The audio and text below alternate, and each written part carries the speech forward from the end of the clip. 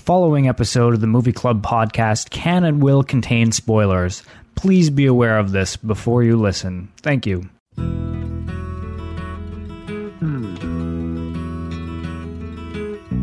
Like the pine trees lining the winding road, I've got a name, I've got a name.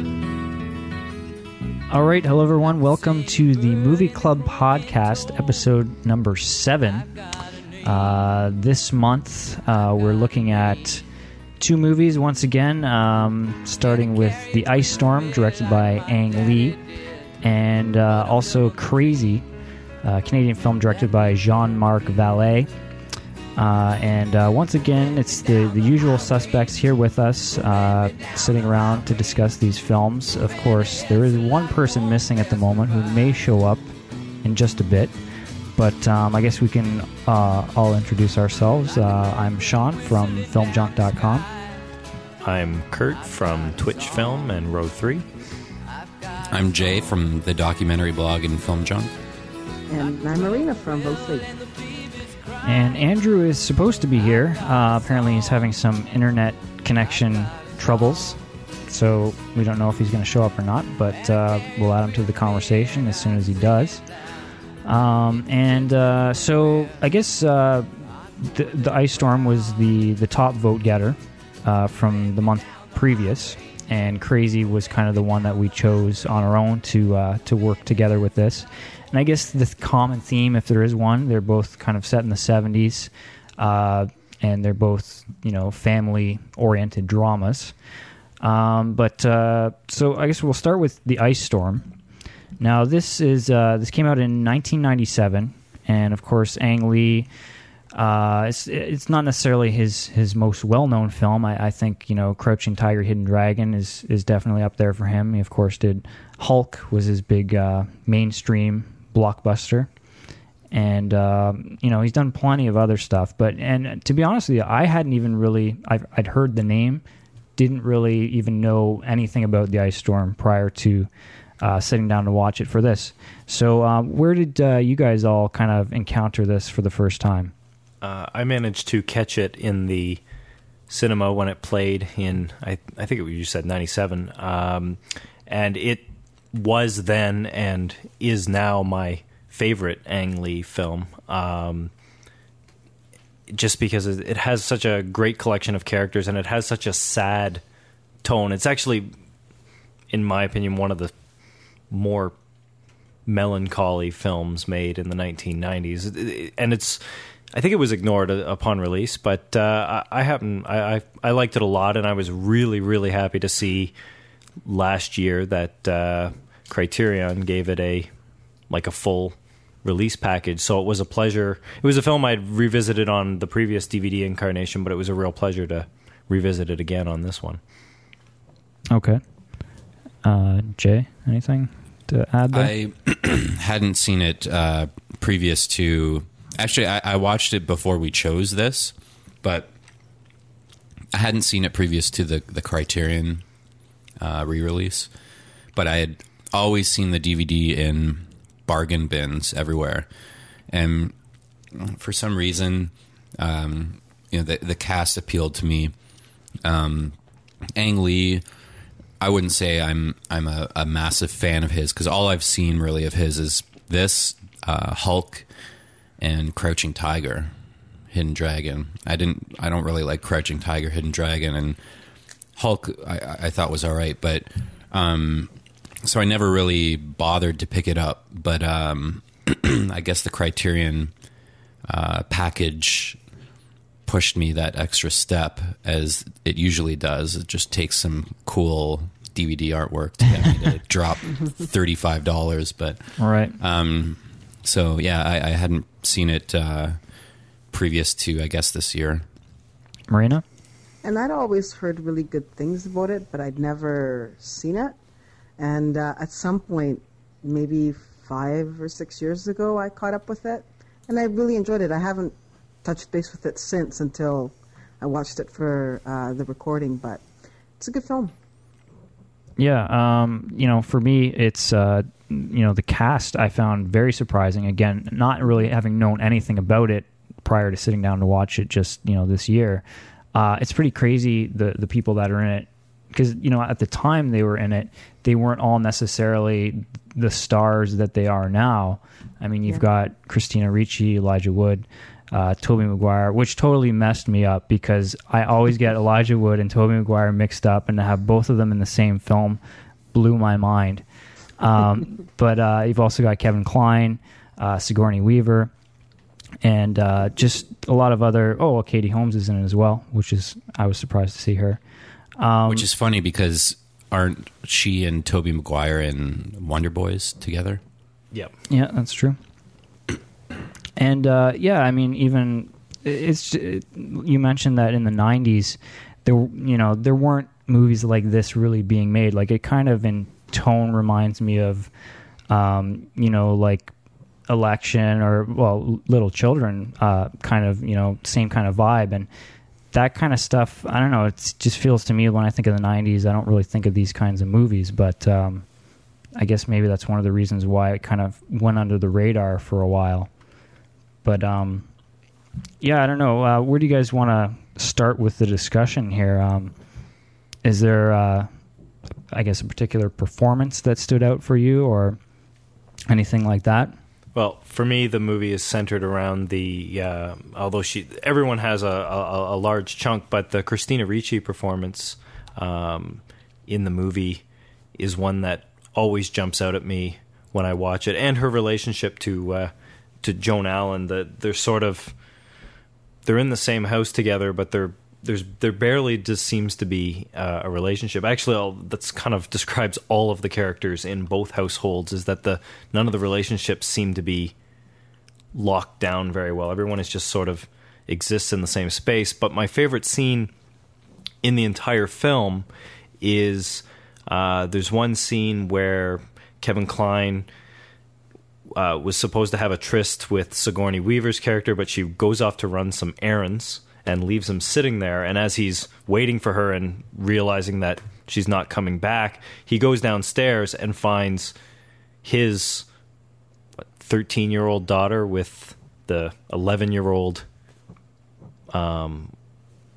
son, potentially in the middle of groping or feeling each other up or whatever, and he takes her home. And the walk home is such a great scene because he's mad, but at the same time he caught it before anything really happened, and he trusts his daughter to some extent, and so he gives her a little bit of slack. But then he asks to carry her, or she asks to carry him. I don't recall who actually makes the connection, but it's one of the few, other than the closing scene of the film, it's one of the few really warm emotional connections when he picks her up and basically carries her so that she doesn't get any colder all along the forest path into the houses.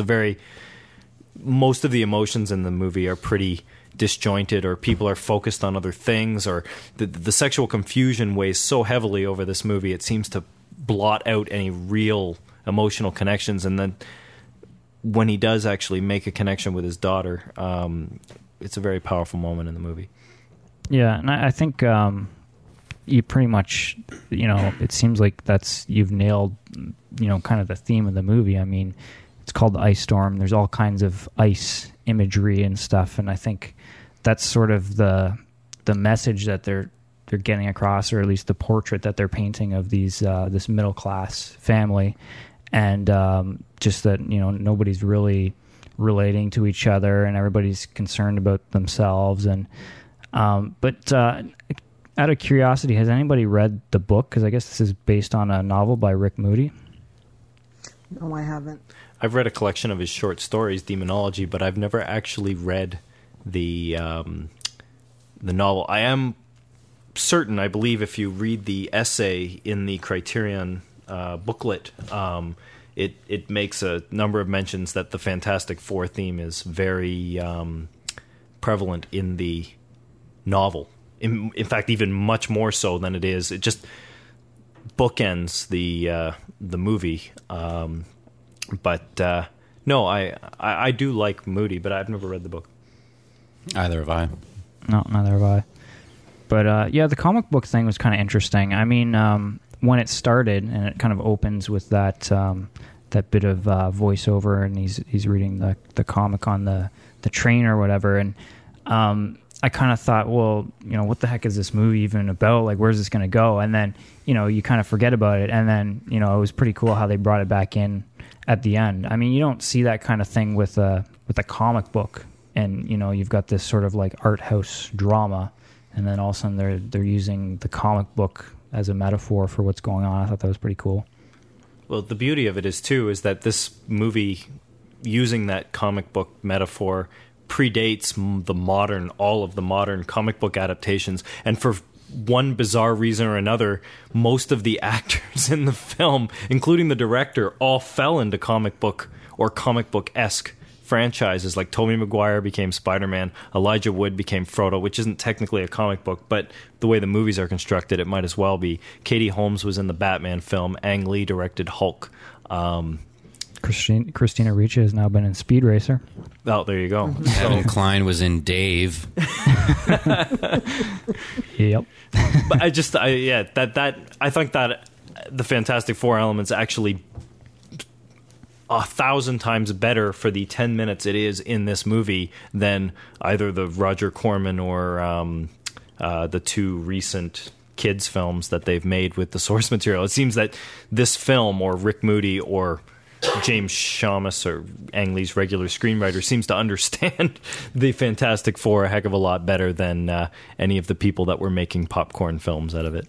Well, it's almost like that's the only serious way you could approach the Fantastic Four material, is by having it being read by someone in a serious movie kind of thing. Like, I mean, not to go off into the Fantastic Four, but I did like how they made the characters in the Fantastic Four seem much deeper than they probably really are, which I think is the case for most of the Marvel stuff, that I think people put a lot more stock into them than the people who originally wrote them intended.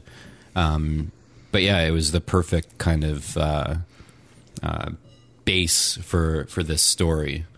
And I didn't find it pretentious at all. I mean, I thought it worked out well, and the fact that I guess it was based in the story of the movie, aside from the fact that Tobey Maguire, I didn't totally buy that his character is always carrying a Fantastic Four comic book around with him, but I guess for the long subway ride into the city, maybe that's his choice of reading. I don't know. Well, it's fair to say the movie takes place only over 3 days. The entire movie takes place over just the 1973 Thanksgiving long weekend. Mm-hmm. Right. Here's another thing I was kind of wondering about, and you mentioned, Kurt, that this has become your favorite Ang Lee film. And, I'm not all that familiar with his other stuff either, but, I've always kind of associated with him with these kind of very sentimental, heartfelt movies. And this movie certainly has, like, some sentimental moments, but I think overall, I think I was surprised by how much this is, a movie about the opposite, about people just being very cold to one another and that kind of thing. And how do you think this compares with some of the other movies he's done? Well, if you watch his Taiwanese stuff, particularly Eat, Drink, Man, Woman, which is a fantastic movie, they're very warm films. I think Sense and Sensibility was more of a work for hire kind of, it was his English language crossover. I haven't seen it in so long, I can't really comment on it. And I mean, even Ride with the Devil, which is another film that's begging to be rediscovered, like The Ice Storm, it's probably even less known than The Ice Storm. I think he made it a couple years after it, is reasonably upbeat as well. The reason why The Ice Storm always resonates with me is, one, the use of that flute wind instrument score with the ice, all the ice imagery, and the fact that it's a sad, depressing movie during the Thanksgiving weekend, which in movies in general, in independent American movies, Thanksgiving is usually used as a source of bile-inducing family dysfunctional comedy satire. I generally hate those movies. So they play this one seriously enough, and you connect with, or I connect with the movie seriously enough that, like Jay said, there's no sense of pretentiousness in the film. For all of its very brooding, serious, melancholic, if you will, tone, it never feels like they're ramming artiness or they're, look at how clever we are with inserting all these 70s shows and Nixon on the TV and having Christina Ricci wear the Nixon mask and all the sort of 70s brands that you see scattered around the movie. None of that feels forced on you. It's all, maybe it's overkill in a way, but it's carried off with a fair bit of grace.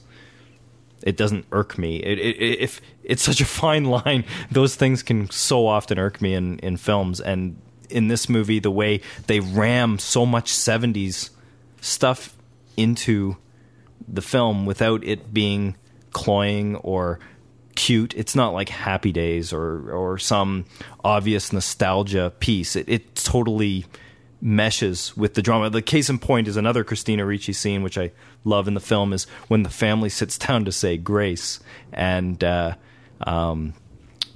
Christina Ricci, who's a bit of a news junkie and a bit of a provocateur amongst the family with social issues, uses grace as a way to get snippy at the way the United States is in Vietnam. It's just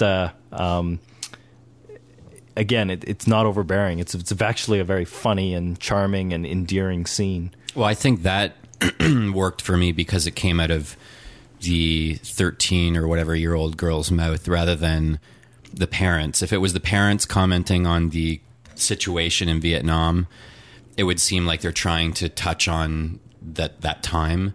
But with it coming out of the kid's mouth, it's almost like it's just a kid being overly trying to be an adult, and she's just like spouting out these political rants at kind of inappropriate times because she's a kid and she's rebellious, and she's just using this as a way to piss off her parents rather than to comment on this is the 70s, Which is great because that is her character arc in the film, is that she is, well, the sexual thing, which is the bulk of the movie, her in particular is experimenting sexually and playing mind games between the two neighbors' brothers that is way beyond her years. And she doesn't really even know what she's doing, but she wants to be. It's at that fragile time where you want to be an adult, but you're nowhere near.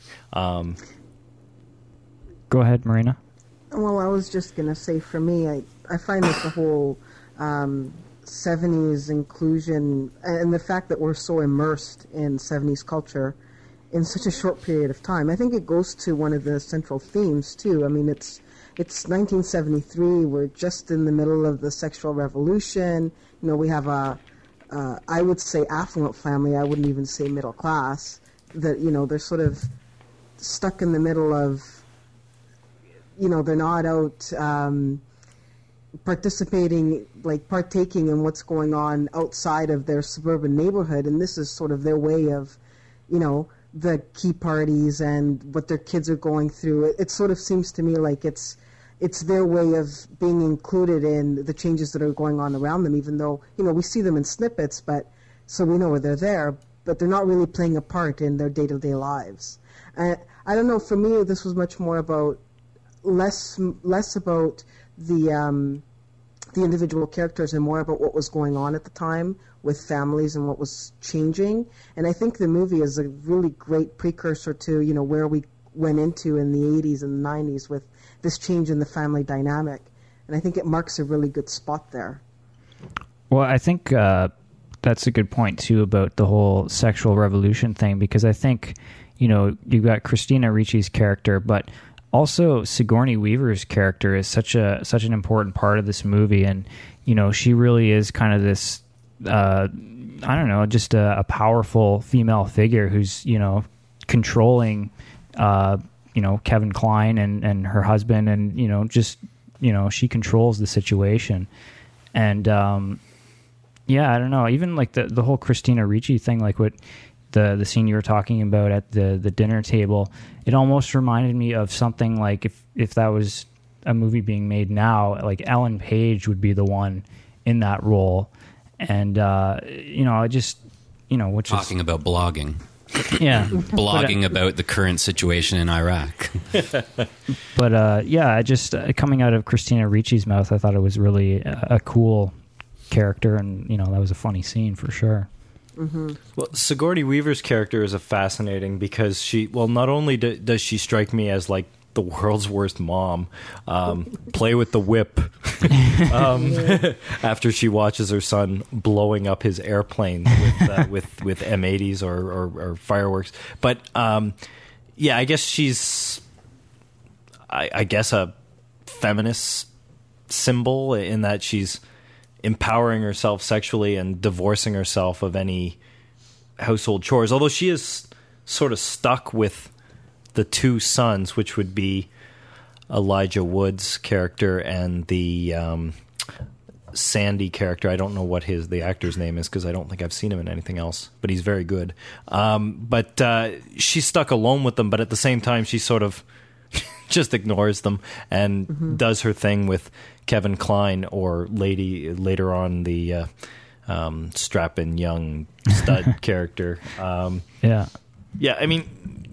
So she's an interesting character. I think she's probably, for me, watching all the characters in the film, I found her actually to be the hardest to relate to in any way, shape, or form. I could relate to Kevin Kline's character. I could relate to Christina Ricci's character. I could even relate to Katie Holmes' character to some extent. But Sigourney Weaver is not, I don't think, a very likable character. She comes to almost represent the darker, nastier sort of, I don't know, man-fearing side of feminism. Yeah, she certainly put me off. On the one hand, I'm saying, okay, well, she's somewhat independent. She's sort of doing her own thing, doesn't care what anybody else thinks. But at the same time, it's like, well, she's not a kind of person I would ever want to associate with, talk to, know. I wouldn't want her as my mother. What sort of, and it's funny that she's got two sons, no daughters to speak of.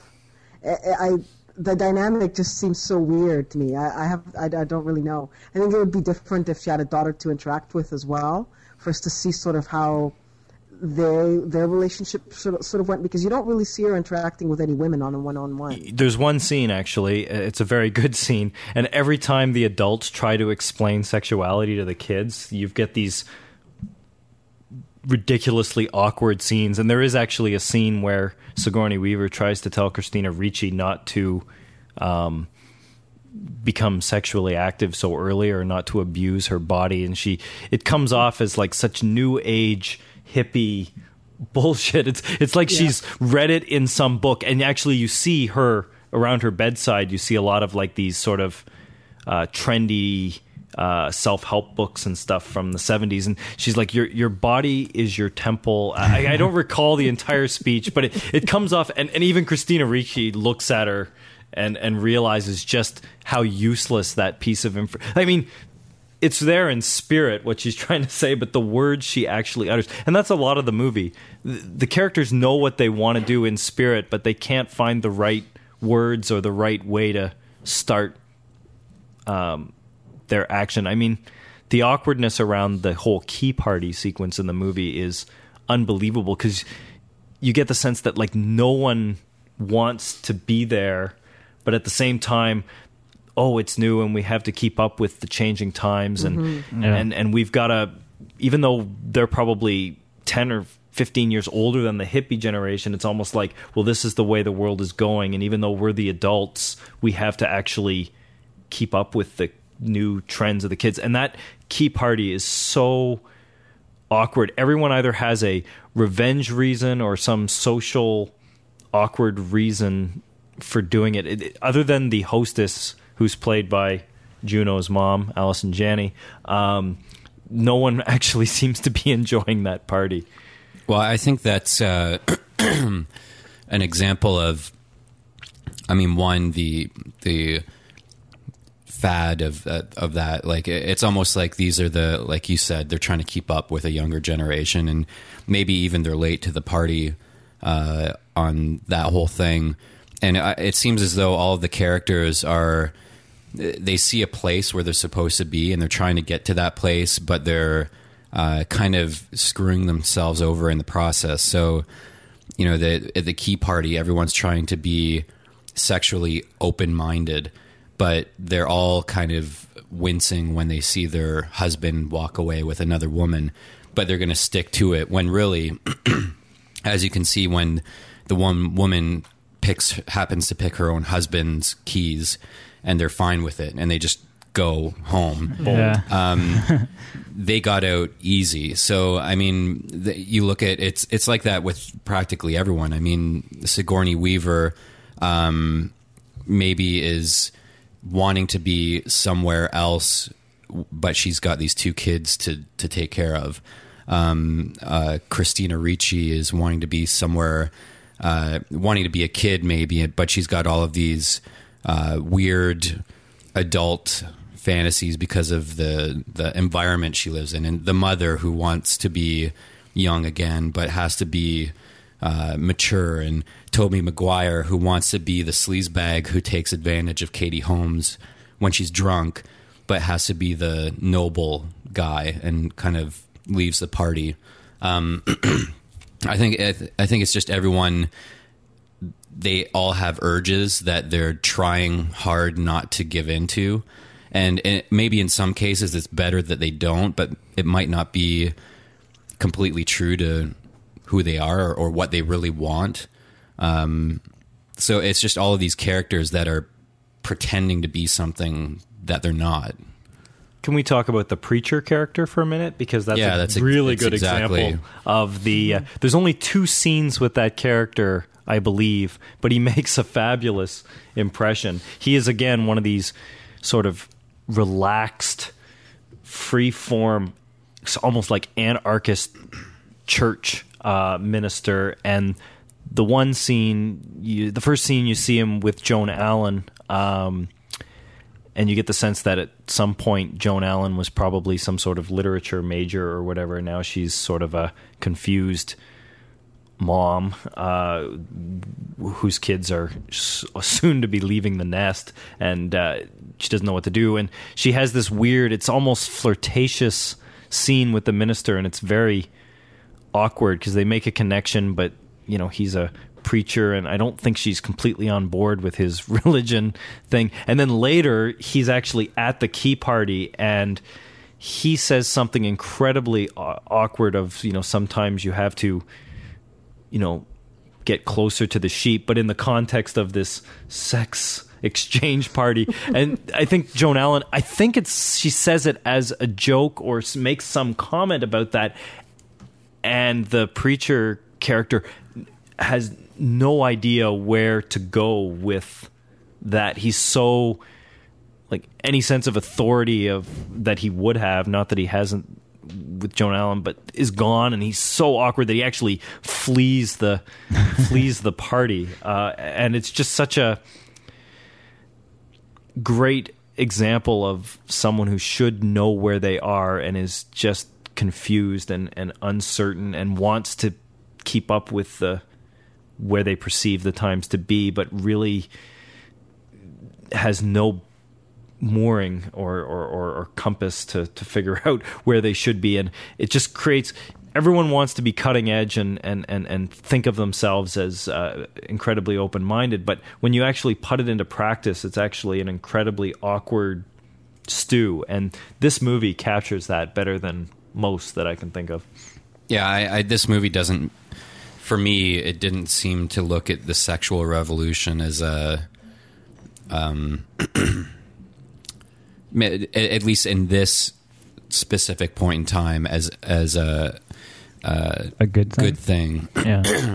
It just is played out like a fad, and everyone is just being completely dishonest with who they are and trying to fall in line with this thing, and it's just getting in the way of everything. And you've got Kevin Kline's character using it as almost an excuse for his adultery with Sigourney Weaver, where he's trying to use this key party maybe to come up with a way out of this affair sort of thing.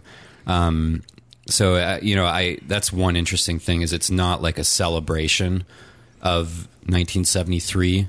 I mean, there's not really anything positive about 1973 in this movie, aside from everyone's wearing awesome like wool knit shirts and hats.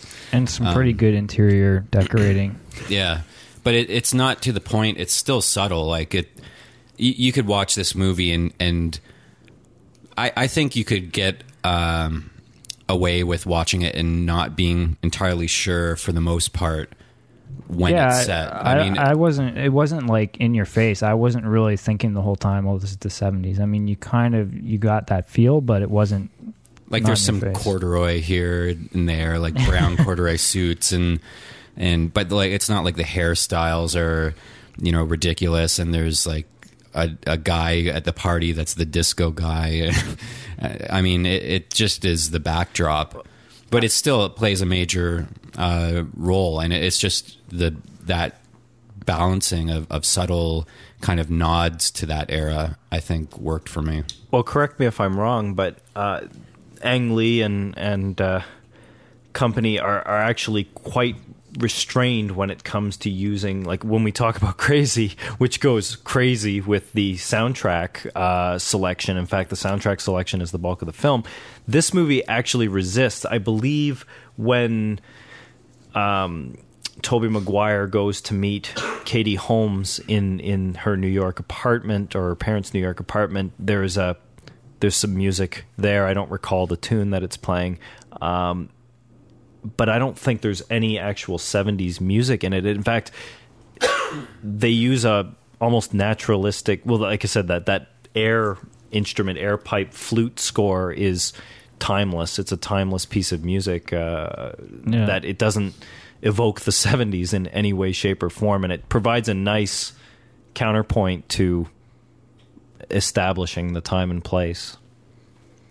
Yeah, and I was reading something earlier, and they were talking about the soundtrack. And apparently it was produced with the idea of this 1970s style music, but they didn't really have the budget to have anything more than just stuff that sounds like it. So that, like, looking down the track list, there's some stuff that you recognize, but nothing that really stands out.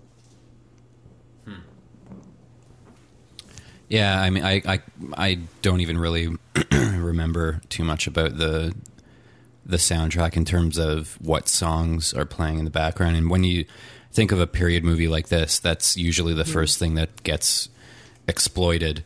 But going off in another direction, I really like the cinematography in the movie, in that it's another thing that wasn't really exploited. It's pretty simple. And like, this is one of those movies that kind of like Little Children or Election, or even I guess, well, it's not as easy to watch as the Todd Solondz or it is Happiness. Todd Solondz films are a little harder to digest, but this movie is completely captures me, and I am completely into the characters and everything, and nothing really drew me out of it. Like there's no fancy camera work or camera movement. It's a pretty basic composition, and it's almost like the stuff within the frame it's what's interesting, not necessarily the frame itself. Like with the ice shots and the ice cutaways and the very opening of the train, the sparks as it kind of like breaks all the ice going down the line and whatnot. So it doesn't get too, I guess, self-indulgent with direction either. Well, that's actually a good symbol, though, the train shedding all of its ice, because when you realize by the time the movie is over, the opening shot is actually moments before the movie ends. And it's a pretty heavy, you could say heavy-handed, but I mean, it works so well with the film of something happens to, in this case, it's the sand. No, it's the Elijah Wood character dies that actually breaks all the ice off everyone, and the train moving forward with the Fantastic Four speech about family causing your problems and being the cure of your problems, and of course when all the ice is broken off, Tobey Maguire actually gets off the train, to his surprise. I don't think he expected to be that late coming home because the train shuts down, and B, did not probably expect to see his whole family sitting there. He probably thought he was going to be in trouble or something at the platform. Yeah. And there's another thing. This is not a cinematography thing, but I've seen the film probably 6 or 7 times, and the one thing you notice is at some point in the movie, every single character slips, like physically, like pratfall, like not Charlie Chaplin or whatever, but everyone slips. In fact, the opening scene of Tobey Maguire getting off the train, rather at the beginning of the movie, there's just some guy gets off the train and practically he doesn't fall, but he almost wipes right out. But then you see every character over the course of the movie has some scene where they physically slip, whether it's puddle, obviously when Joan Allen and Sigourney Weaver's husband are coming out, they're slipping down and what they're getting into is very representative of that.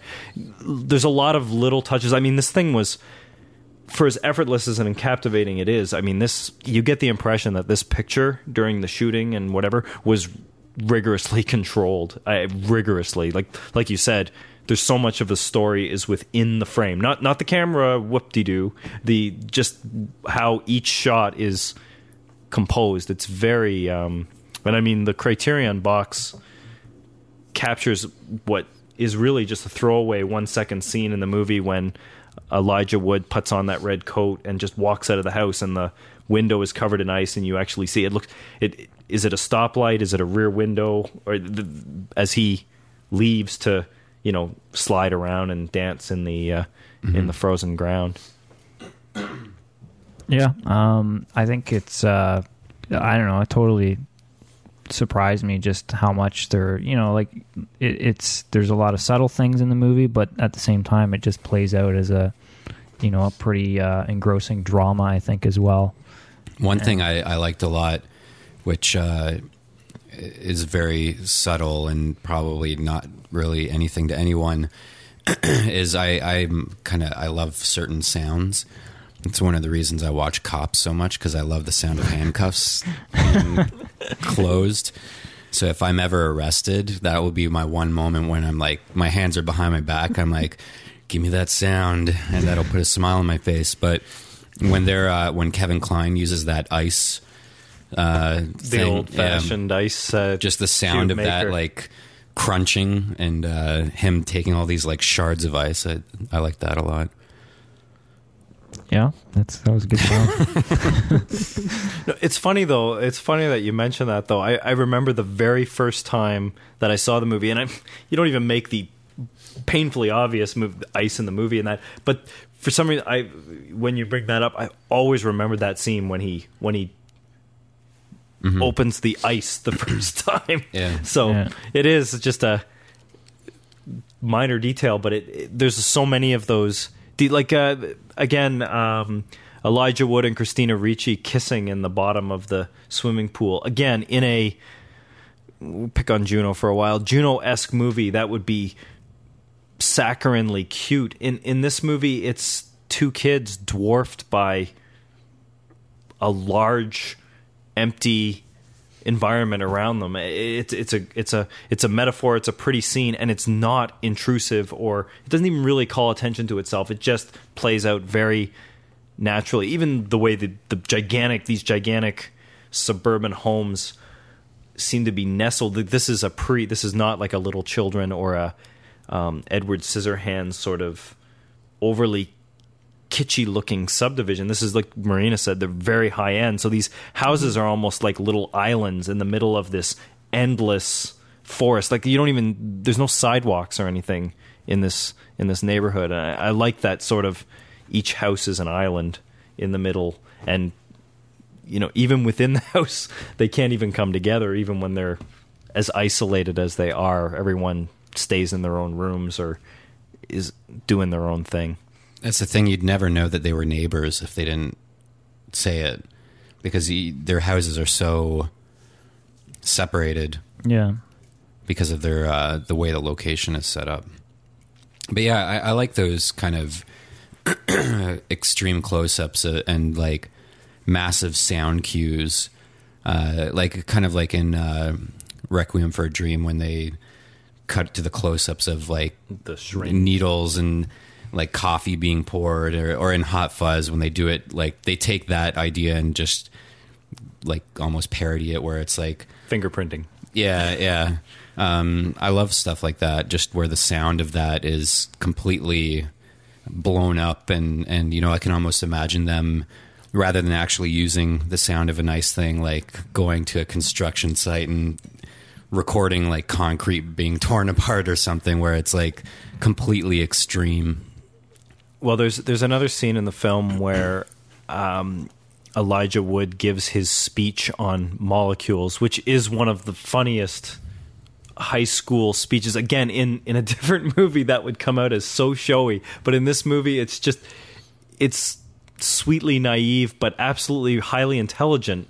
Like, he's not an idiot. That's actually a very well reasoned and very smart, and I think most adults that sit and watch that actually, that gives them pause for thought. But later in the film, of course, it's the same reason why he goes out in the ice storm, because it's so cold. He pictures, the world is not a dirty place when it's all been covered in ice, so I can go out when it's clean and quiet. And when you look at him wandering around in the dark, those scenes are so quiet, and especially when he sees the power lines broken and he's standing there and he's just watching. And I don't think there's any noise on the soundtrack whatsoever, except for that. This is where Jay is talking overly large sound cues. The whipping as that thing breaks, and the sort of everything is held still, and then there's this wild motion just briefly as things are freed. And of course, in this, at the end of the movie, it's a positive thing for Tobey Maguire, not so positive for Elijah Wood, as he. And then immediately after this intense burst of sound, you just actually see him very quietly, like everything is silent again. It was almost like, what just happened there? Like, it wasn't like over the top. Like, it was just so simple and like subdued. Yeah, it's not like there was hand animated electrical currents, like, Return of the Living Dead style, or something going up his body and he's shaking. I was waiting Weird for that. science. And it didn't The come, Highlander. so. The Highlander. That's something I miss nowadays, is hand animated, either like when someone opens something that contains a spirit and the hand animated like smoke comes out, or electrical currents, or I want them to bring that back. Ang Lee should have jumped on that.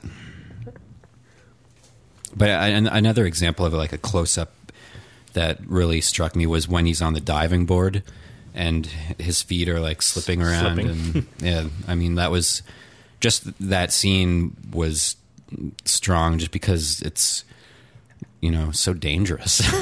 Well, yeah, it was so tense because you're waiting for something to happen. Mm-hmm.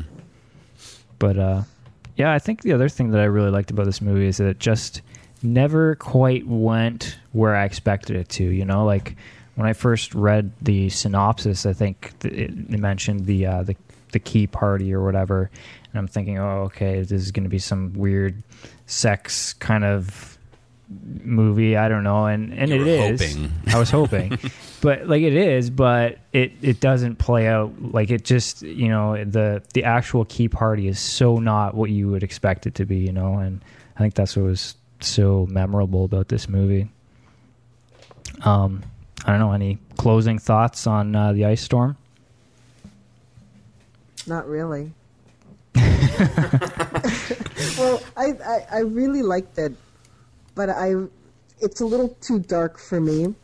So I think the final scene is probably my favorite, just because it gives me warm fuzzies. Right. as odd as it sounds. I don't know. I just I thought it was an interesting look at family dynamics in the, I guess, mid-70s. But other than that, I didn't really take too much more from it. I've only seen it a couple of times. It's not really my favorite film. I mean, I can appreciate it, but it's a bit too dark for me. So do you think it has relevance today still then, or do you think it's very much, about that time period? I think it does have relevance today because, I mean, it really does show you where we've come from. I mean, this is really the beginning of where family is today. Everyone is disconnected. You all share one space, but nobody talks to each other. Yeah. And for me, that was really interesting to see where that came from, especially not having grown up in that era. Like, I grew up later than that, so I sort of caught the in-between. So it's interesting to see where that's come from. But aside from that, like I said, I mean, it's a really great film, but it's a bit too strong for me as far as emotions go. There's also that scene now that you're talking about positive moments.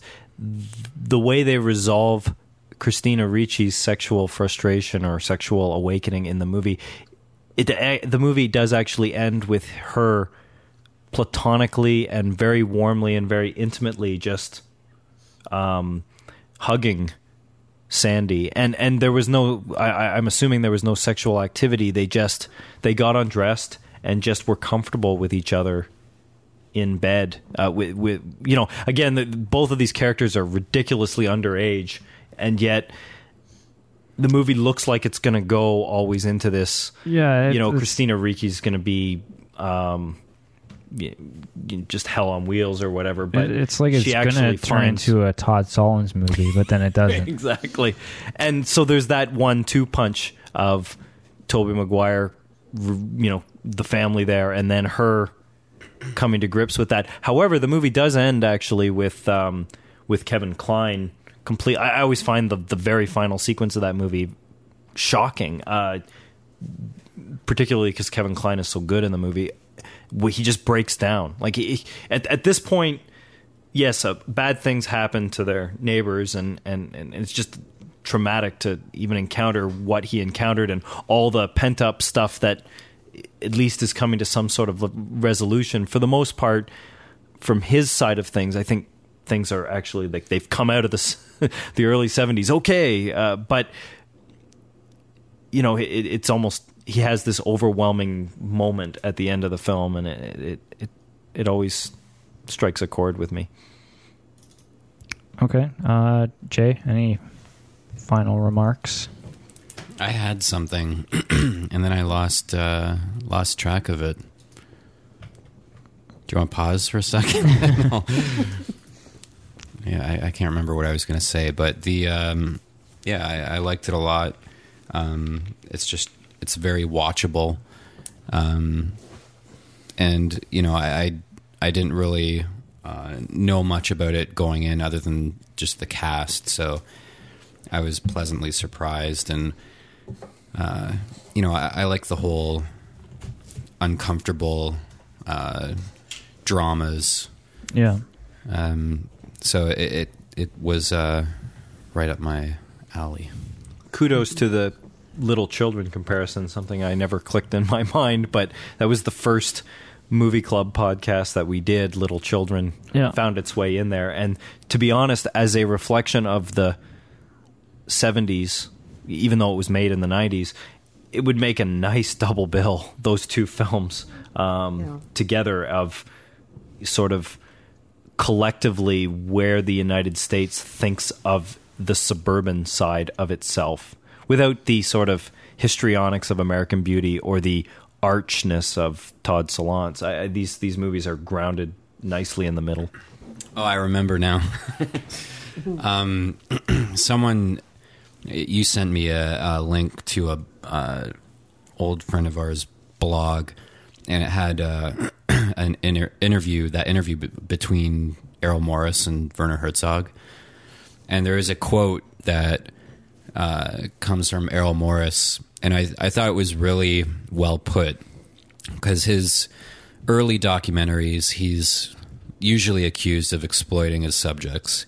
because everyone finds them funny. Where he'll do things where he'll linger on people until it's uncomfortable, and then they'll end up saying weird things. And it's a technique that I know Werner Herzog uses as well. And I also think of Todd Solondz, how everyone accuses him of hating his characters. It's one thing to exploit documentary subjects. It's another thing to exploit your own characters, but some people take offense to directors who hate on everyone in their movie, even if they are fictional. And, I could see this movie getting into that territory as well, where there could be accusations that Rick Moody or Ang Lee they just hate their characters and are just being nasty or whatever. And the way Errol Morris defends his early documentaries is he says that he actually, in fact, loved all of his subjects, loves all of his characters, and he thinks that when people are laughing at them, they're coming up with an excuse why they're laughing by blaming it on the director, by saying that they're exploiting the characters and they're the ones that are making them look horrible. So to kind of, explain why they might be laughing at an old man, talking about God, they just blame it on the director. And I think that this movie is a good example of, something that might fall into that territory. But I think the characters in this, as you said, with the ending with Kevin Kline kind of having that breakdown, he's human. Maybe Sigourney Weaver's character, there's not that much there to like, but she's just like everyone else in the movie as well. I think just kind of dealing with this, her becoming old and like clinging on to her, what all the young people are doing around her and trying to.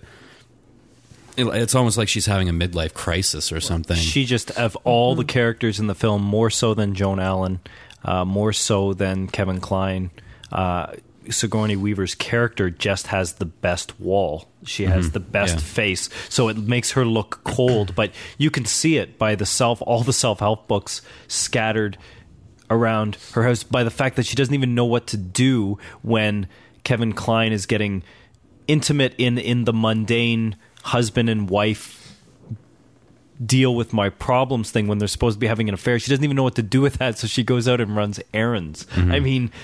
Yeah, she's as confused and frightened. Is that the performance, or is that taking advantage of Sigourney Weaver's natural... I don't personally think Sigourney Weaver has a huge range compared to some actresses, but obviously the casting in that particular choice was well thought out or very fortunate, because that character does, you can look beyond the facade and see it without being patted on the head or like nothing in this movie. That's one of the beauties of it is it's not condescending to you as the viewer, and it's not condescending. I think the movie is sad and the subject material is sad and the tone is melancholy and so forth, but I really think that the director loves these characters, and the author loves these characters, and the author actually finds redemptive power in every single one of these characters, even if it's not necessarily on screen.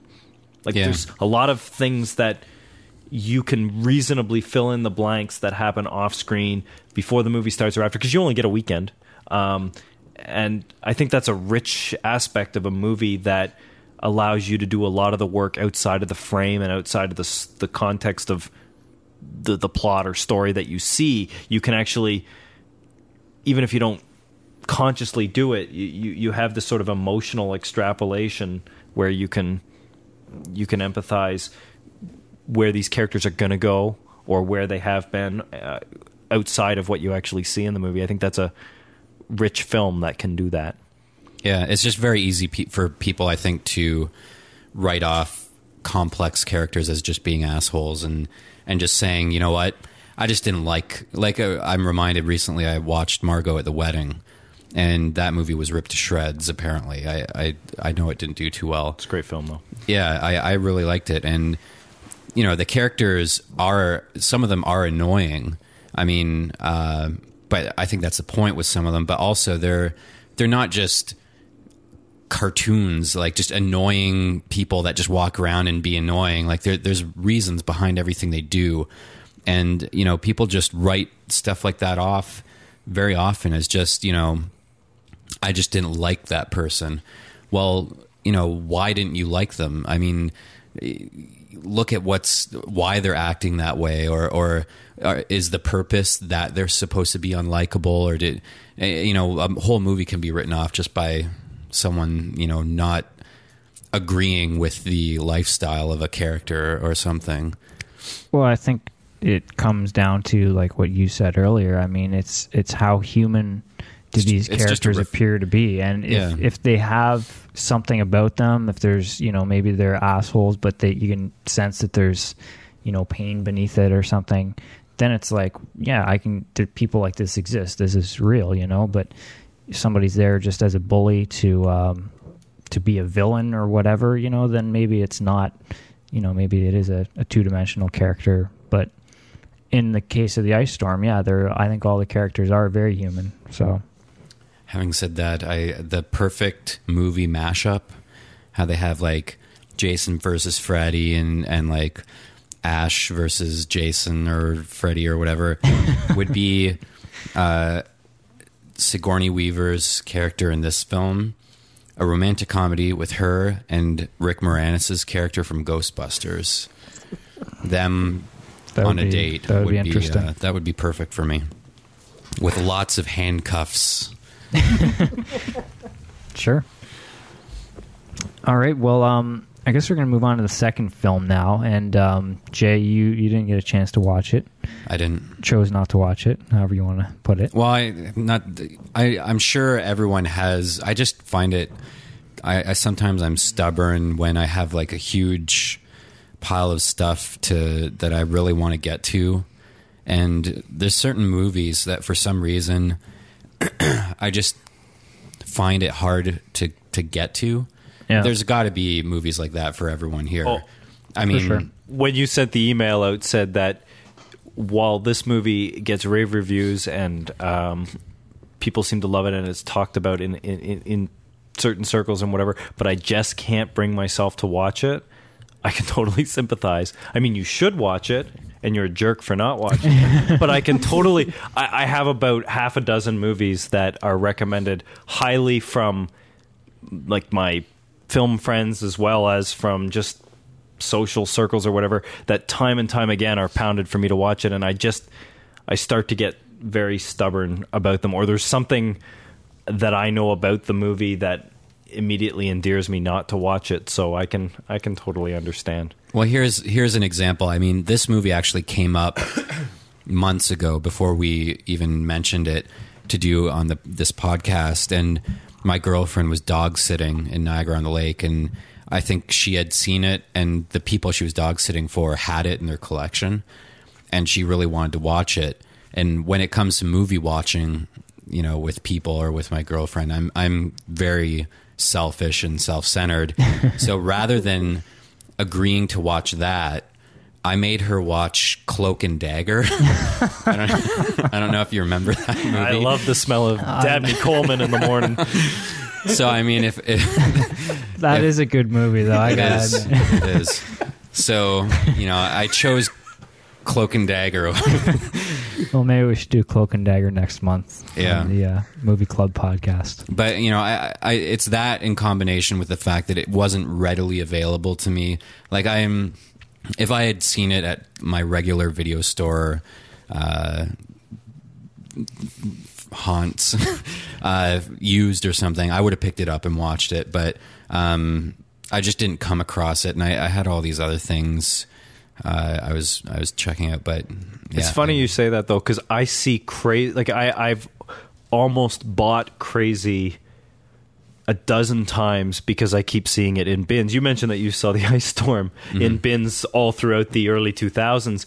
I saw C.R.A.Z.Y in the bins for a long time, and I'm like, oh man, I've heard so many good things about the movie. Why can't I pick it up for $6 and put down the 8 other movies that I've been picking out of the bin? Why not that one? I don't know, but that's why I brought it up for the Movie Club podcast, because it seemed to be the one way I would get over the hump to actually watch the movie. And I guess it matches up with the Ice Storm insofar that it is a family. It actually, you could open Crazy and close Crazy with the exact same Fantastic Four. Now, he would do it probably with the camera poking in and out of the comic book frames, and it would be all very animated and flashy and glitzy. But it could open up with the same, because it's also about a family that tears itself apart when it's together, is alienated from itself, but at the same time keeps feeling that same magnetic force pulling it back together. So wait, am I understanding that this is the first time you guys have all seen this? Yes, Marina, you were ahead of the curve on this one. Holy crap. So, well, you kind of were the one pushing for it, and obviously you've seen it before, so why don't you kind of introduce it and tell us where you first saw it? I saw this, I guess, about a year ago. It was shortly after the Genies. I think that's what they are. They won like every single award there possibly is. And it happened to be a blockbuster, and I'm like, oh, there's that stupid movie everybody keeps talking about it, and I rented it. It's the box. I don't like the cover art. It reminds me of like a skateboard video or some, like, where they try to make it look like a 70s sort of deal, and yeah, very psychedelic. And I think it's the acronym too. I like it, just the title and that. I don't know. It something put me actually off. they don't reveal what the acronym means until it's actually the very first closing credit of the film explains what that acronym means, and at one point it's goofy and perfect at the same time, because it's the five brothers, and each one of them in order, their initials all begin with that. So the closing credits of the film actually have the names of the five brothers, and then the names drop away and the title sort of assembles. But of course the Patsy Cline song keeps playing over and over in the movie. So what's the name for the Zed? Zach. He's the main character, actually. Okay. Sorry, and Maria. why? No, that's fine. Don't I remember. think it's Igor or something. Yardley? No, it's Ivan. Ivan, thank French you. Canadian. Oh, Crazy with an I. Yvonne. Crazy with a Y. Yvonne and French Canadian Yvonne or Ivan is Y-V-O-N. Mm. So anyway. All right. So Well, it's at this point, I'm basically gonna bow out and go, because I don't want to. I'm gonna watch this at some point. So, Well, you're not going to watch it, but you're probably going to listen to it. Oh, you mean watch the movie? I thought you meant you're going to listen to the podcast. oh no, I never listened to any of our podcasts. I should. How can I be so silly? But yeah, I'm gonna watch it at some point. So, in like a year after I borrow it from someone and let it sit on my shelf for like 6 months. But it was fun, guys. Thanks. Take care. All right. Back to you, Night. Marina. So it's a story of, well, a family, but particularly Zach. I guess coming of age story. And do I want to give away the fact that he thinks he's gay? Well, I mean, we're assuming everyone's watched it, right? I will have the spoiler warning at the beginning of the podcast, so. So yeah, he basically, he's not quite sure if he's gay or not. It's sort of a coming out and coming of age story. And it takes place in 1970s Quebec.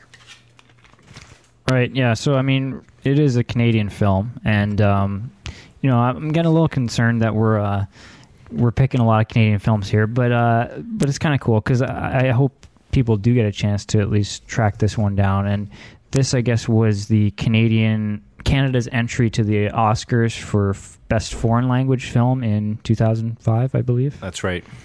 Yeah. So, but yeah, surprisingly, you know, and I always have this bias against Canadian films that I think they're going to be little old ladies making tea. Yeah, in the Maritimes. Like, it's just, yeah, and we talked a little bit about this with Roadkill last time, but surprisingly, this, I mean, with the exception of, you know, getting a Wayne Gretzky hockey game for Christmas, there wasn't too much overly Canadian in it. Yeah. Well, not only that, the movie is incredibly kinetic. Like, where the Ice Storm is all repression and restraint and wind instruments, this is glam rock and big Patsy Cline ballads and highly kinetic camera work with a very lot of animation fused in, and a lot of the some people hate this, some people love it. I thought the filmmakers did a very good job with it. The movie starts doing one thing and then it stops, and then you realize the character was just dreaming or imagining that. Right. So it has a lot of those sort of trickeries, and then there's even more than the ice storm, or maybe as much, but much more in your face in this one. There's a lot of iconic of the times imagery, like the famous John Lennon assassination cover of Time magazine, and the album covers and T-shirts and various things in the background in whatever Quebec suburb it's in are just litter everything. Like, there is a lot of David Bowie and a lot of Bruce Lee, and just a lot of iconic 70s. There's obviously a chunk of the movie takes place in the 60s, and a chunk of the movie takes place in the 80s, but the bulk of the movie is in the 70s.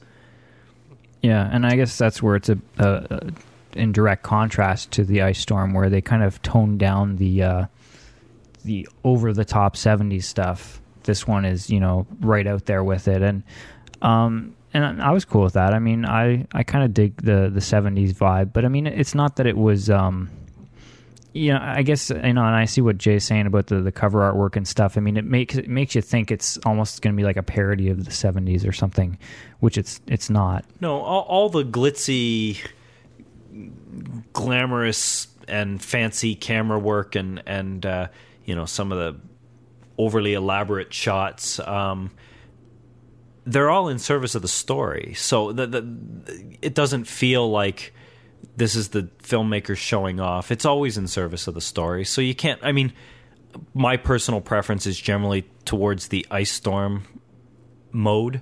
But, I mean, this movie is just such a purely entertaining movie that makes you feel like you have watched something generally, good for you.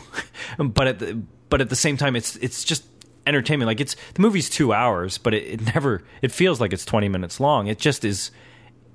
Even when bad things are happening, you have a smile on your face because the movie is so genial about the way it goes about itself.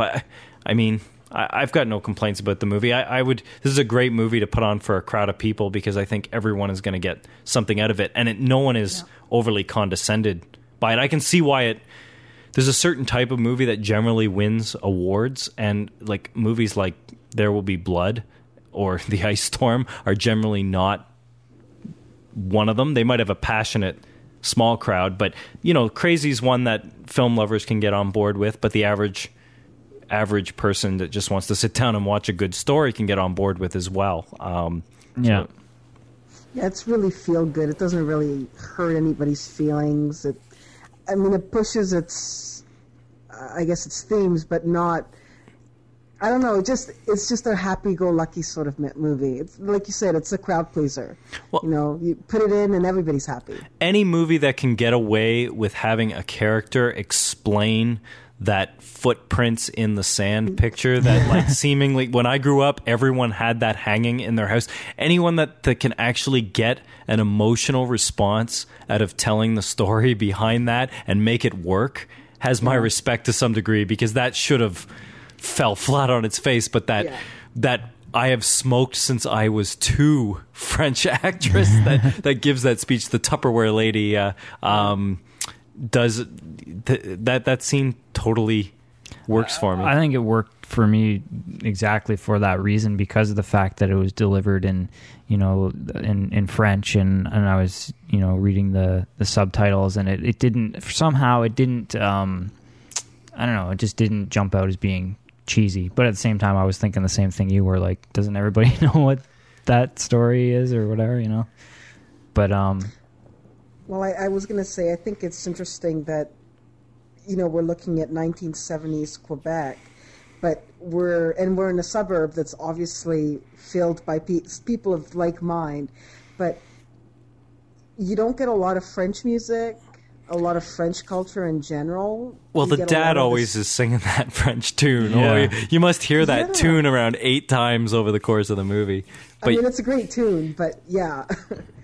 But it's the only one.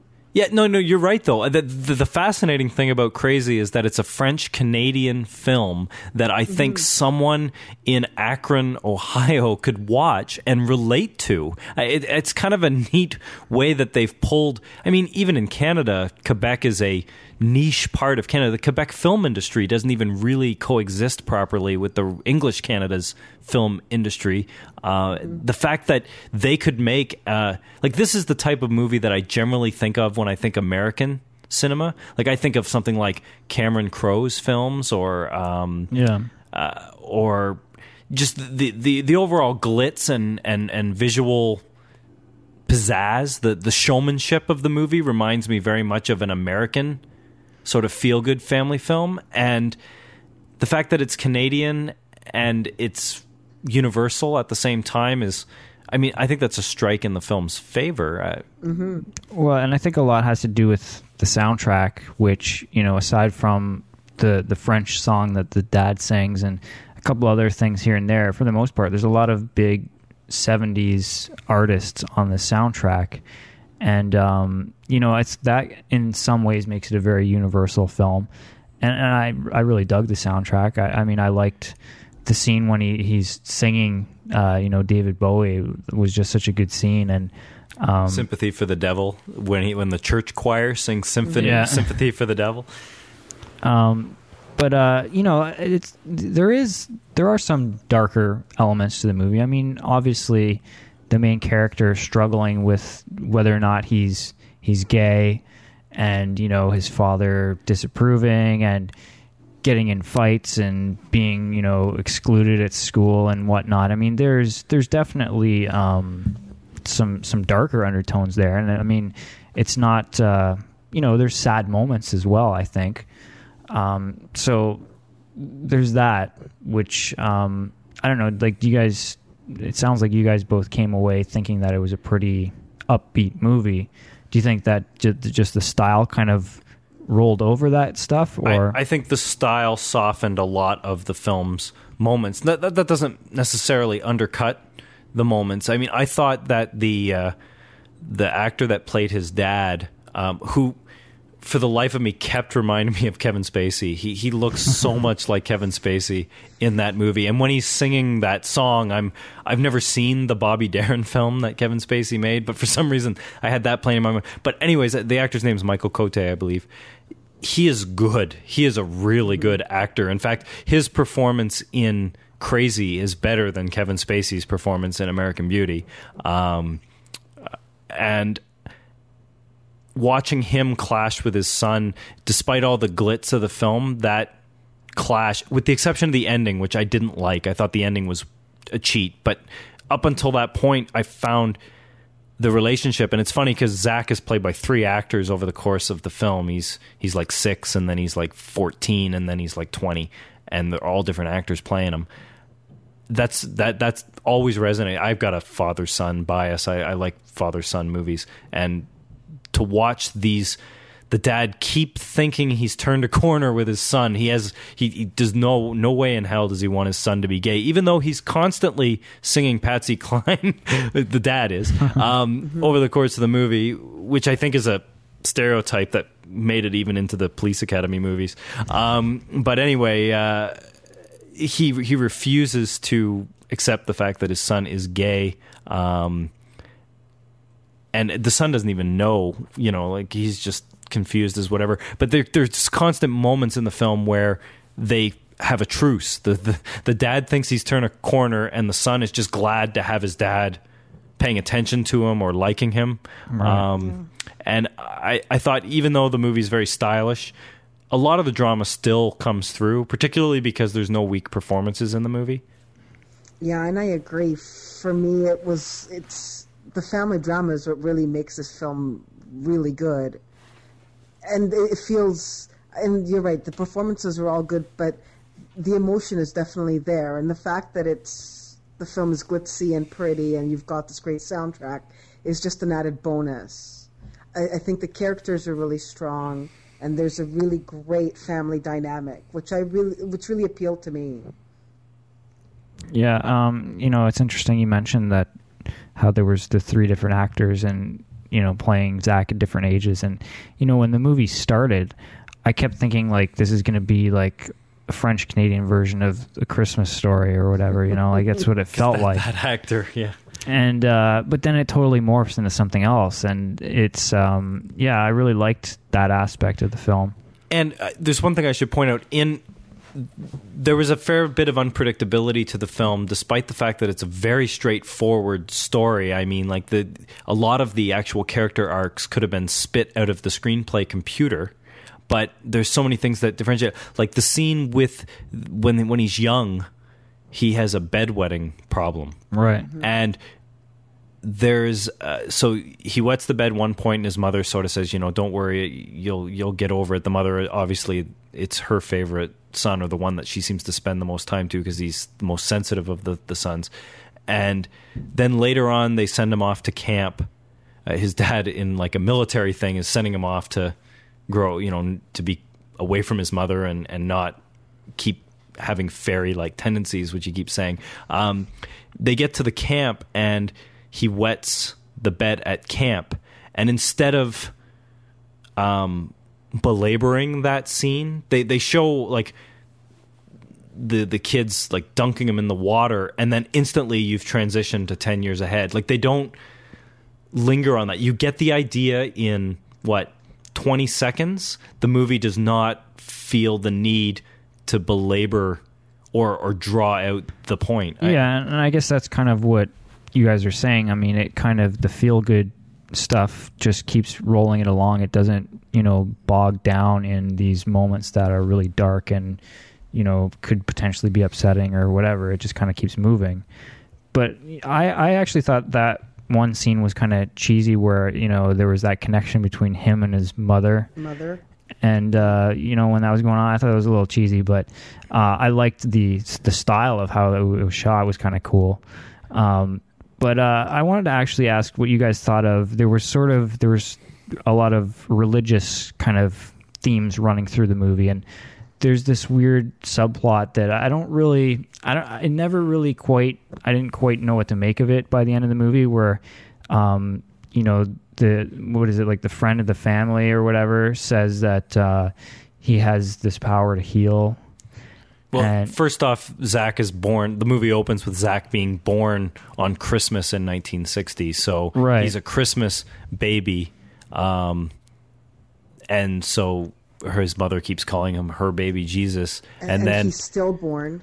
He's still born and comes back to life. So he's resurrected. Mm-hmm. He's actually resurrected twice over the course of the film. Right. And I guess the passion play would be the dad and the four brothers accidentally dropping him just after and the scene is weirdly played for in its own weird way. It's played for laughs. I mean, you see the scene at the beginning of the movie with the doctors. It's actually a pretty traumatizing scene of the doctors resuscitating a 30-minute-old infant, and then they play the doctor coming out, but everything is fine, and then immediately the dad, that's the most hoary cliche in the book, you dropped on your head as a kid. Yet the movie throws that in there. I mean, obviously the mark that they think is the special, I got it from, that's the point where the kid landed.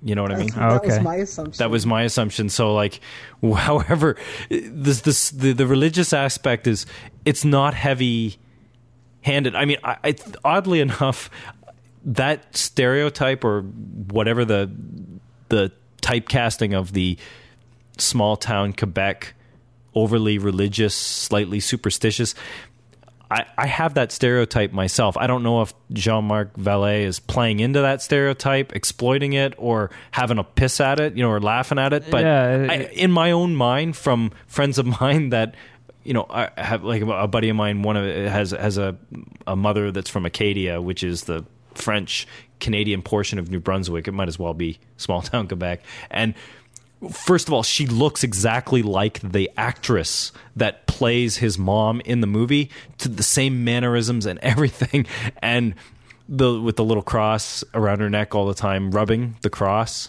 and then the footprints picture, and that just, I have an experience that just made that, even though it's really archetype or very just like all the brothers are, like the jock, the nerd, the rebel. I mean, but the actors and the way the story's told, it moves along gracefully enough. The religious element, I mean, the whole Jerusalem wandering the desert, and then the mother splashing water on her face like she has some supernatural connection to her son. I just sort of rolled with it.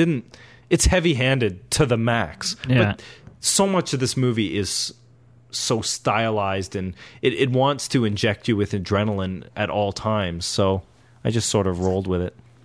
Yeah, and I was just going to add that, to me, the way that I kind of saw the religious aspect as well is you sort of see the disconnect between the parents and the children and the church. And you sort of start to see the move from... I sort of read it as the move of Quebec in the 70s from this heavily Catholic-leaning, church-going group to a much more westernized... Secular? That sort of move, that shift. Well, because I mean, for the bulk of the middle part of the film, even though he supposedly is able to heal small cuts and burns and things over the course of the movie, he, after the dunking in the camp, and he loses his mother's cross, I mean, again, big heavy-handed symbol, declares himself non-religious for basically until he has the big meltdown with his dad. He's essentially, religion is just not a part of his life. And I find the movie actually has that relationship with religion. It's kind of there, and it comes up every now and again, but it ain't, it's not rammed down your throat. And it's actually not even that much of a motivator in the characters' lives. It that might be one of the most realistic elements of the movie, in the sense that the religion is kind of there, and people go through the motions, and people do believe, but it's just not that big a part of their life either. I thought that actually, if I had to put my finger on what the most realistic element of the movie and the most non-obvious broad type, that would probably be the most subtlest point of the movie. That's a sharp one to pick that up, Marina. Well, and it's interesting that, he keeps going to church once a year to keep the family happy, even though he doesn't believe in any of it. And I mean, how many of us that, have grown up from parents that have this religious thing, we do that. It'll shut them up for another year. Great, I'll sit in church for 3 hours. Yeah.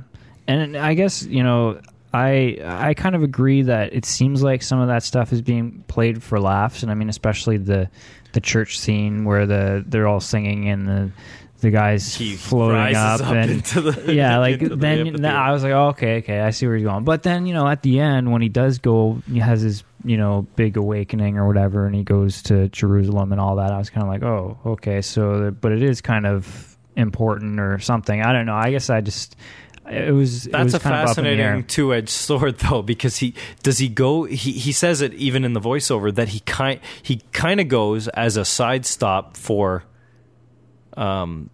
his mom, because his mom has a thing for Jerusalem, right?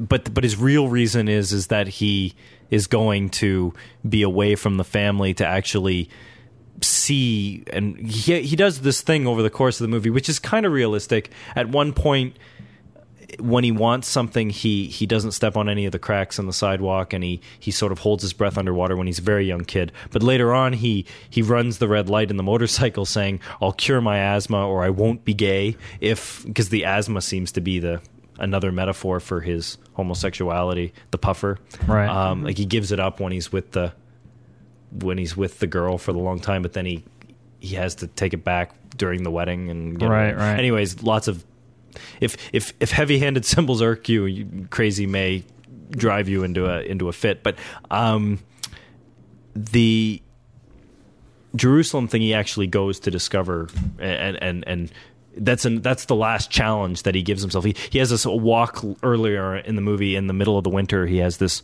"Can I get home?" walking in the middle of a blizzard, and in Jerusalem he goes to the gay bar.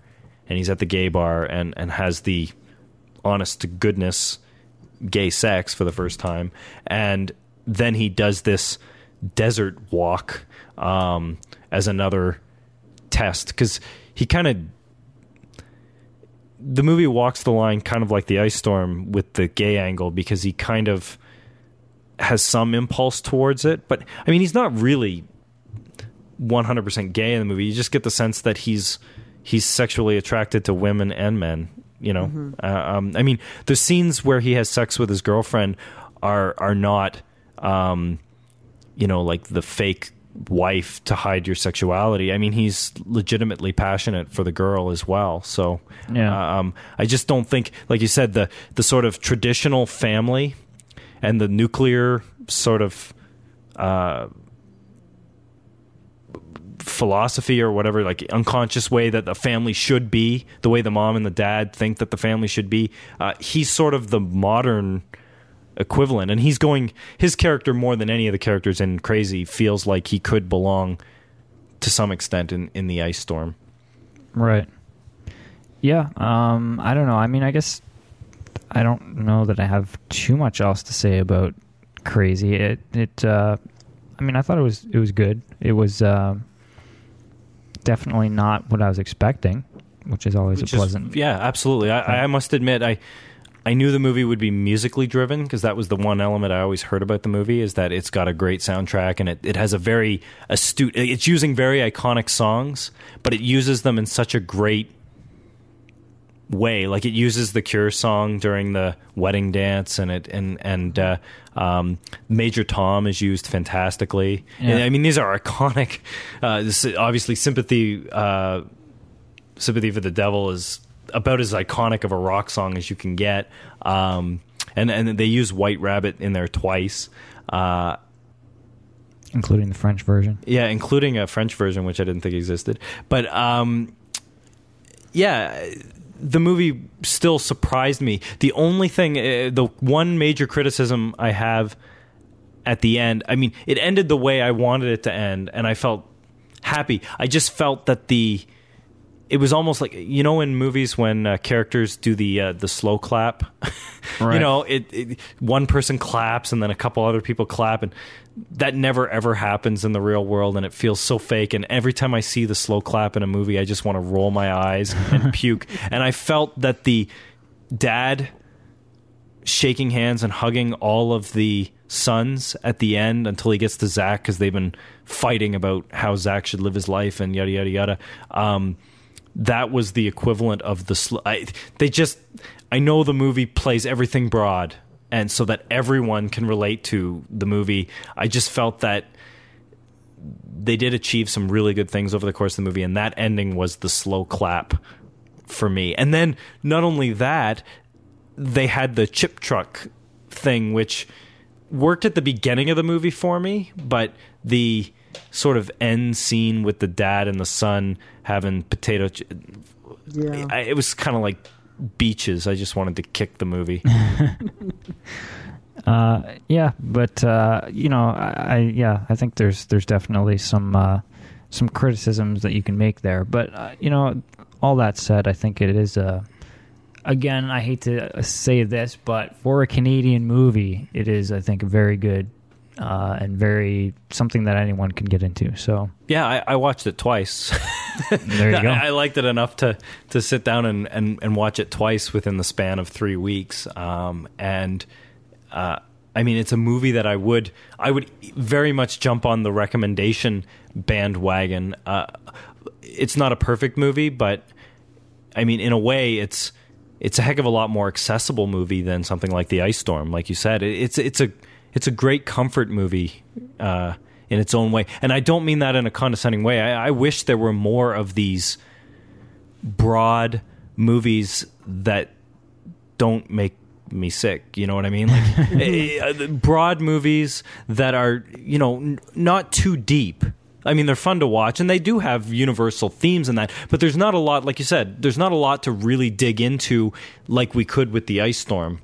With this movie, it wears everything on its sleeve, so there's not a lot of analysis you can do with this movie, and the emotions are very obviously cued, and you know, cued very well with the music and so forth. But to be honest, for that type of movie, I wish there were more that were done with the care and quality and and little details. Like, I loved the ironed toast. I'd never seen that before, but I wanted to go and make iron toast after the movie. That was like, I guarantee you that, this is the writers, not the director, but one of the co-writers. I think it's his basically autobiography to some extent. But that detail is not the Juno hamburger phone made up for the movie. No. We're picking on Juno again. But that movie was a real detail. And it isn't tacky in the movie, and it's not even overly called attention. She does have her big emotional breakdown with the toast ironing, which again was a little bit much, but I just like the idea of someone making toast with an iron. I just think that was a great detail. Well, I'm assuming, I don't know, maybe somebody out there can email us and tell us, but I'm assuming this is some sort of French-Canadian thing. Like I would believe that. It's the same thing. Well, the one thing that I know for a fact, this one family where the mom is French-Canadian, I know that they do they save the bacon fat and use the bacon fat as like butter. On toast. And there's a point in the movie where the dad says, all right, who's the pig that used up the last of my lard for the toast? Right. That detail, I at least understood that detail or whatever. And that's I'm sure a French Canadian, that's the Vegemite of Quebec. Right. Or maybe even small town Ontario. I don't know, but my family didn't do that. But I know I know examples of that. Yeah, and to be honest, the performances, especially Zach and the mom and the dad, are top notch. Particularly because the mom and the dad look like real people. Everyone looks like real people in the movie, and usually you don't get those kind of character actors unless you're in Britain. The British seem to manufacture these things out of the woodwork, but I found they felt like a married couple. Yeah, it was very convincing. No, definitely. And for as light and family friendly as it is, they do manage to have a sort of wah wah wah anal sex conversation between the husband and wife, and it was well done in a way because the guy is sort of the hero and sort of goofy and comedic, but ultimately emotional at the same time. They do strike a good balance with the dad character, who I think you could argue the dad character is the main character in the film. I mean, it's narrated and everything by Zach and told from his birth on up. But to be honest, I thought the dad character was really... It's like The Simpsons started off with Bart ostensibly being the main character, but ultimately Homer is the main character in The Simpsons. I found that actually C.R.A.Z.Y is a lot like The Simpsons if you look at it. It's sort of that broad, iconic, funny, detail-driven movie. Yeah. Okay, well, Marina, do you have any sort of closing comments on C.R.A.Z.Y? See it now. All right.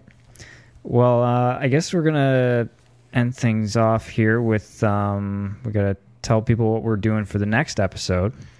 And apparently Andrew didn't make it to his internet connection never kicked in, I guess. Dun, dun, dun, dun, dun, dun, dun. Yeah, we all know what's really going on. Yeah. Yeah. But okay, so the winner for the next month's poll was Shortcuts by Robert Altman. Yes, so that's in there, and we talked about it, and it looks like one of the suggestions from one of our listeners, Drew, wanted us to do I Heart Huckabees, and we thought that would probably work well with it, and might make for an interesting conversation. What say you, Marina? I say I've never seen either, so I'm good for it. Oh, sweet. I mean, at first I was tempted, just because I love the movie, and it's a controversial movie because as many people love it as hate it, I was tempted to say Magnolia to go with Shortcuts, but those movies are so similar that and there was a part of me that said, hey, let's put Jindabyne with Shortcuts because Jindabyne is based on a story that forms one of the threads within Shortcuts, but then it's too close. Okay. I Heart Huckabees is a weird movie, and I think it's a good one, actually, a good suggestion. It bears looking at. Yeah, again, it's definitely a movie I've been meaning to revisit because I was disappointed when I first saw it, but Yeah, for sure. I don't know. I would have liked to talk about Magnolia too, but I don't know if it is very. I haven't seen Shortcuts, so if it's very similar, it's then scary similar. In fact, there's a number of cast crossovers. And, and the certain scene from Magnolia that everyone talks about is sort of an equivalent in Shortcuts. So yeah, they're pretty much, one's a remake. P.T. Anderson is a gigantic Robert Altman fan. I think he ghost directed A Prairie Home Companion. He was hired as an insurance bond in case Robert Altman croaked in the middle of making A Prairie Home Companion. So, and Robert Altman was frail enough that P.T. Anderson got to work with his mentor on that movie. So those movies are too similar. But I hope... I'm sure we'll enter into the conversation. I love I Heart Huckabees. I hope someone hates it so we can really get into it. Okay. As for the episode following that, we'll have some choices we'll recycle on the poll for next month, and then we'll have a few new ones up there too to vote on. Of course, feel free to jump in on the comments for this episode. Let us know what you thought. The conversation doesn't stop here. We want to hear what you guys have to say, and keep suggestions rolling in for future episodes as well. Just visit www.movieclubpodcast.com, and I guess that's about it. Thanks for listening. Yeah, so we'll see you next month here on the Movie Club Podcast.